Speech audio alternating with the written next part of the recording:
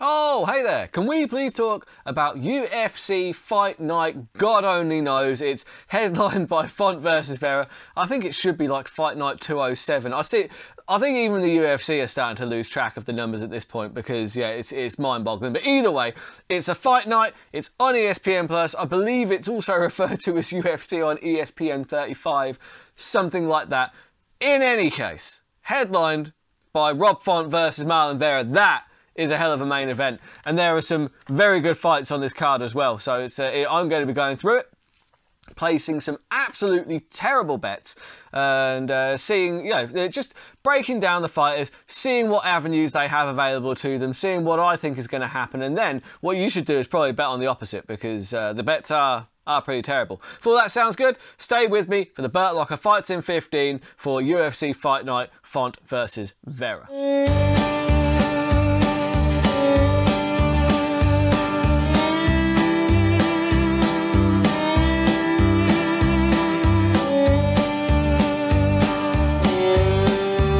So, going to start off in the middleweight division. Gerald Meerschaert, GM3, I think he's called, something like that. Anyway, against Krzysztof Jotko. Now, this one's interesting. You've got Gerald Meerschaert. He's coming in as a slight underdog here, I believe. Or is he? I don't know. I don't think it. Either way, it's close on paper. This one is going to be a close fight. Krzysztof Jotko, he had a lot of hype going behind him when he first came in, but I don't know. His fights just seem a little bit uninspired for me. He's very good. Don't get me wrong. He's sharp when he's on form. He's very good at kind of sniping people. He can just pick people off from a distance and kind of cruise to a decision. Are they the most inspiring performances in the world? No, I'm not going to lie. I don't think they are.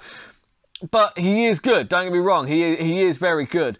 Both in terms of reach and size, the reach is basically the same. They're both 6'1", and I think that Meerschaert, he's possibly often a little bit overlooked because people just remember that they put him against Khamzat Chimaev, and obviously Chimaev just flatlined him with one punch. But that's Khamzat Chimaev, do you know what I mean? He's a bit of a beast, in case you didn't know. Meerschaert, he's a very good submission guy. Look, 26 of 24 wins have come by way of submission. That doesn't happen by accident. The guy is slick. He's very good at getting chokes as well. Guillotines, rear naked chokes. He is kind of a choke specialist. He's got too many to count, honestly. And that's where I think you're getting some fairly decent value on here, because you've got 4.33 on the submission for Gerald Meerschaert. Now, I do think that if he wins this fight, I'm not convinced he outpoints Jotko in a stand-up fight, because Jotko's he's a very slick kickboxer. He's very good at timing, and he's good at staying out of the way and just picking people off and doing enough just to get by on the scorecards. However, if this goes down to the ground, I think Meerschaert's got a really clear advantage, and I think that is probably going to be his path of least resistance. And I always say this, look, most fighters are going to be looking for the path of least resistance, because that's the smart thing to do. You want to play to your strengths whilst playing away from your opponents. So I would see that Gerald Meerschaert's probably he's probably going to create some scrambles. He's not really like a kind of a power double leg kind of guy, but he is quite good at creating those scrambles, and he'll find a way to get it to the ground, and possibly even if he does shoot for the takedown, you could lure Jotko into kind of sprawling, putting the head forward, and leaves the neck exposed, possibly for a guillotine attempt, something that Meerschaert is extremely good at. So I like the value there, and that's what I'm going for. I'm going Gerald Meerschaert by submission. I think he's got like 3 submissions in a row at the moment. Jotko is a slight step up in competition, I think, from the guys that he fought after Khamzat Chimaev, but not a huge step up in competition, in all honesty, because, Jotko's not beaten too many people, that are kind of massively noteworthy. So I just think that, when you've got 26 to 34 by submission, and there's every chance he gets a submission there. But even so, that's a terrible bet. Watch Krzysztof. If you want a safe bet, Krzysztof Jotko by decision. That's probably one of the safest bets on the card. But I like to roll the dice, and I'm going to roll the dice on Gerald Meerschaert to grab that neck and get one more submission on his record. And then you've got Andrei Arlovski. He's still fucking going. Unbelievable. what even? I can't even, Andre. Like, I'm so happy he is still fighting, but fuck me. It's just, yeah, he's like, what, 33 and 20 now? So that's like, what, 53 fights? That's mental. That's absolutely mental. And he's still fighting in the UFC at a high level. Like, because Andrei Arlovski, he is a gatekeeper now. And I don't mean that disrespectfully. He is the litmus test. He's the test that people need to pass. And Jake Collier, he's going to be tested. Make no mistake. Now, I quite like Collier for this fight because he is pretty good. Like he started his career off at middleweight, but he decided that he just didn't want to cut weight anymore, and he wanted to keep going to heavyweight. And he's retained some of that speed, he's retained some of that movement. I do think that Collier is going to have a speed advantage in this one, and as well as that, Collier's top game is pretty fucking slick. When Collier fought Chase Sherman, I think it was. Let me just check my database here. So. Yeah, it was against Chase Sherman. Because Collier is not officially, he's not accredited in Brazilian Jiu-Jitsu so far as I can see. But once he gets the fight to the ground, go back and watch the fight with Sherman. Once he got the fight to the ground, he transitioned so effortlessly to the mount, and then just from there he was just crushing. He just did whatever he wanted to do, and I don't know if it'll be as easy to get Arlovski out of there, but you know what, Arlovski, you know, he got submitted by Tom Aspinall last time out. He's not immune to those submissions. I think if Collier he stands enough to get the fight down to the ground, I feel like there's every chance he can find the submission because he is pretty good. Like I said, that top game, no joke. So when you see that Collier is 15 plus 15, 14 to 1 to get the submission, I'm like, yeah, I'm having a go on that all day. Because, I mean, Arlovski's coming in as a slight favourite in this one. And I just can't bet on Arlovski as a favourite. If Arlovski was coming in as an underdog, I might consider having a go. But I just don't think that Arlovski is dominant enough to think that he's 100% going to beat anybody. And when you're looking at, like I said, Collier's style, and I think the path of least resistance again, I think his speed is probably going to be a problem for Arlovski.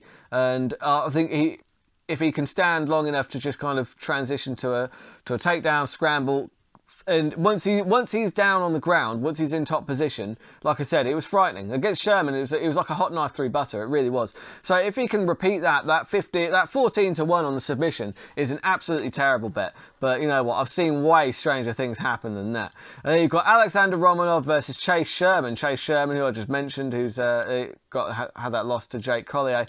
Now, unfortunately, Sherman, he's coming up against Alexander Romanov, and as I said in my previous assessment of this one, I think that actually Romanov is 15-0, 8 submissions, 6 knockouts, 1 decision. He is ridiculously good. Now, I'm not going to say that Chase Sherman's got 0 chance in this, which is why the fact that he is 10 to 1 against right now, 10 to 1 against just to get the win, I think that's worth a couple of quid just because. You know, I've seen way stranger shit happen than that. I mean, you know, they're heavyweights. When the leather flies, like, you know, shit can happen. But for my accumulator, for my actual bet, my actual pick, I don't think there is a much safer bet on this card than Romanov by knockout. Romanov by knockout, probably the safest bet on this card, and that is what I'm putting on my accumulator. Although I do wish Sherman all the best. I love seeing someone who's being that heavily kind of overlooked come good. You know, Sherman's not terrible. Like I can't feel bad for the guy. He just doesn't seem to be able to put it together sometimes. And yeah, Romanov is a killer. It could be a mess, that one. It could be a mess. It could be a very quick, short mess, is my assessment. And then you've got the main event, Rob Font versus Marlon Vera. This is a really good fight, actually, because look, Rob Font is really good. He stumbled a bit against Jose Aldo, didn't seem to be able to kind of find the mark and ended up dropping that decision. But against Cody Garbrandt, he looked outstanding. He was so goddamn fast. He was just so fast. He was so quick on the draw, just in and out. Boxing range was fucking outstanding. But I think the problem here is whether it stays in boxing range or in kicking range, because I think Marlon Vera is probably he's probably going to have an advantage when it comes to kicking, because you saw that kick that he did to Frankie Edgar, sent him to the shadow realm, that front kick, but also it's the leg kicks that Cheeto, he's very good with those leg kicks. I mean, Sean O'Malley knows about Cheeto's leg kicks, you know what I mean? It like that ended the fight, effectively. And yeah, his leg kicks are excellent. They're an excellent rangefinder as well. And his front kicks to the body as well, the oblique kicks, he uses them really well to keep his range and keep the fight in kicking range, which is where Marlon Vera is going to excel.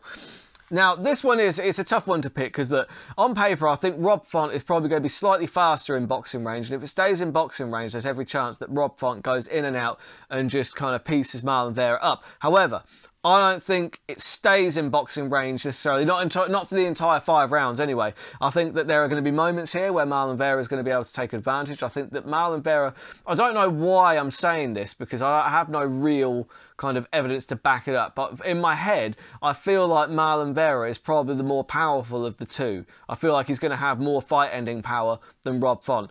But I base that on absolutely nothing, which is a bizarre thing to say. But you know, sometimes you just have a feeling when you look at them two, and you look at their statures. I just feel like Vera's probably going to be the more powerful. And also Vera does have a lot more submissions. He seems to be a little bit slicker on the ground if it is to go there, but I do see it playing out on the feet. So it's a toss-up, really. You know, Rob Font is more than capable of winning this fight, but by the same token, Marlon Vera is also perfectly capable of winning this fight. So in that event, I usually go with the underdog, and Marlon Vera is the underdog in this one. Now, one thing that I would say about Marlon Vera is that generally speaking, he is a finisher. 15 of 18 wins are by way of finish, either a submission or a knockout. And you've got to remember that this one is 5 rounds, so he has an extra 2 rounds in which to get that finish. So for me, the double chance for Marlon Vera is 3.10. So you're getting better than even money on the double chance. That is a terrible bet, horrible. That is just terrible enough to stick onto my bet slip so I can bang that on my accumulator. So obviously the bets on their own are just not terrible enough for me, because if I really want to make sure this shit doesn't see the light of day. So in order to do that, what I'm going to do is put them all together on one accumulator. I like to call it my MMA Lotto scratch card, because it's like having a scratch card, but you get to watch some people punch each other in the face in the process of drawing out the numbers, if that makes sense. It's just a fun way of doing it. I'll do this for fun. Remember, always gamble within your means. I always keep the stakes very, very low. I keep the odds high, and that's why these bets are terrible. But it is betting purely for fun. And yeah, so I'm going with Miocic to get the submission. I'm going with Collier to get the submission. Going with Romanov to get the knockout. That's one of the safest bets on the card. Now watch it go the other way. And then I'm going with Marlon Vera, double chance, submission, knockout, TKO, putting all those together on one 4-fold accumulator, 423.15 to 1. That is absolutely terrible. Don't touch that bet with a barge pole. Awful stuff. But either way, no, I'm looking forward to this event. Like I said, especially that main event, they're two guys that are really at the top of their game, and it's going to be a real fun one to watch. You get to see some of the classics like Mr. Andrei Arlovski still making that walk to the octagon after all these years. It's going to be a really fun event. I'm going to enjoy the fuck out of it. I'm going to be recapping this on Tuesday, Wednesday of next week. We'll see how these bets went. Most likely they all went into the toilet, but we'll find out. Until then, keep those odds long and those bets terrible.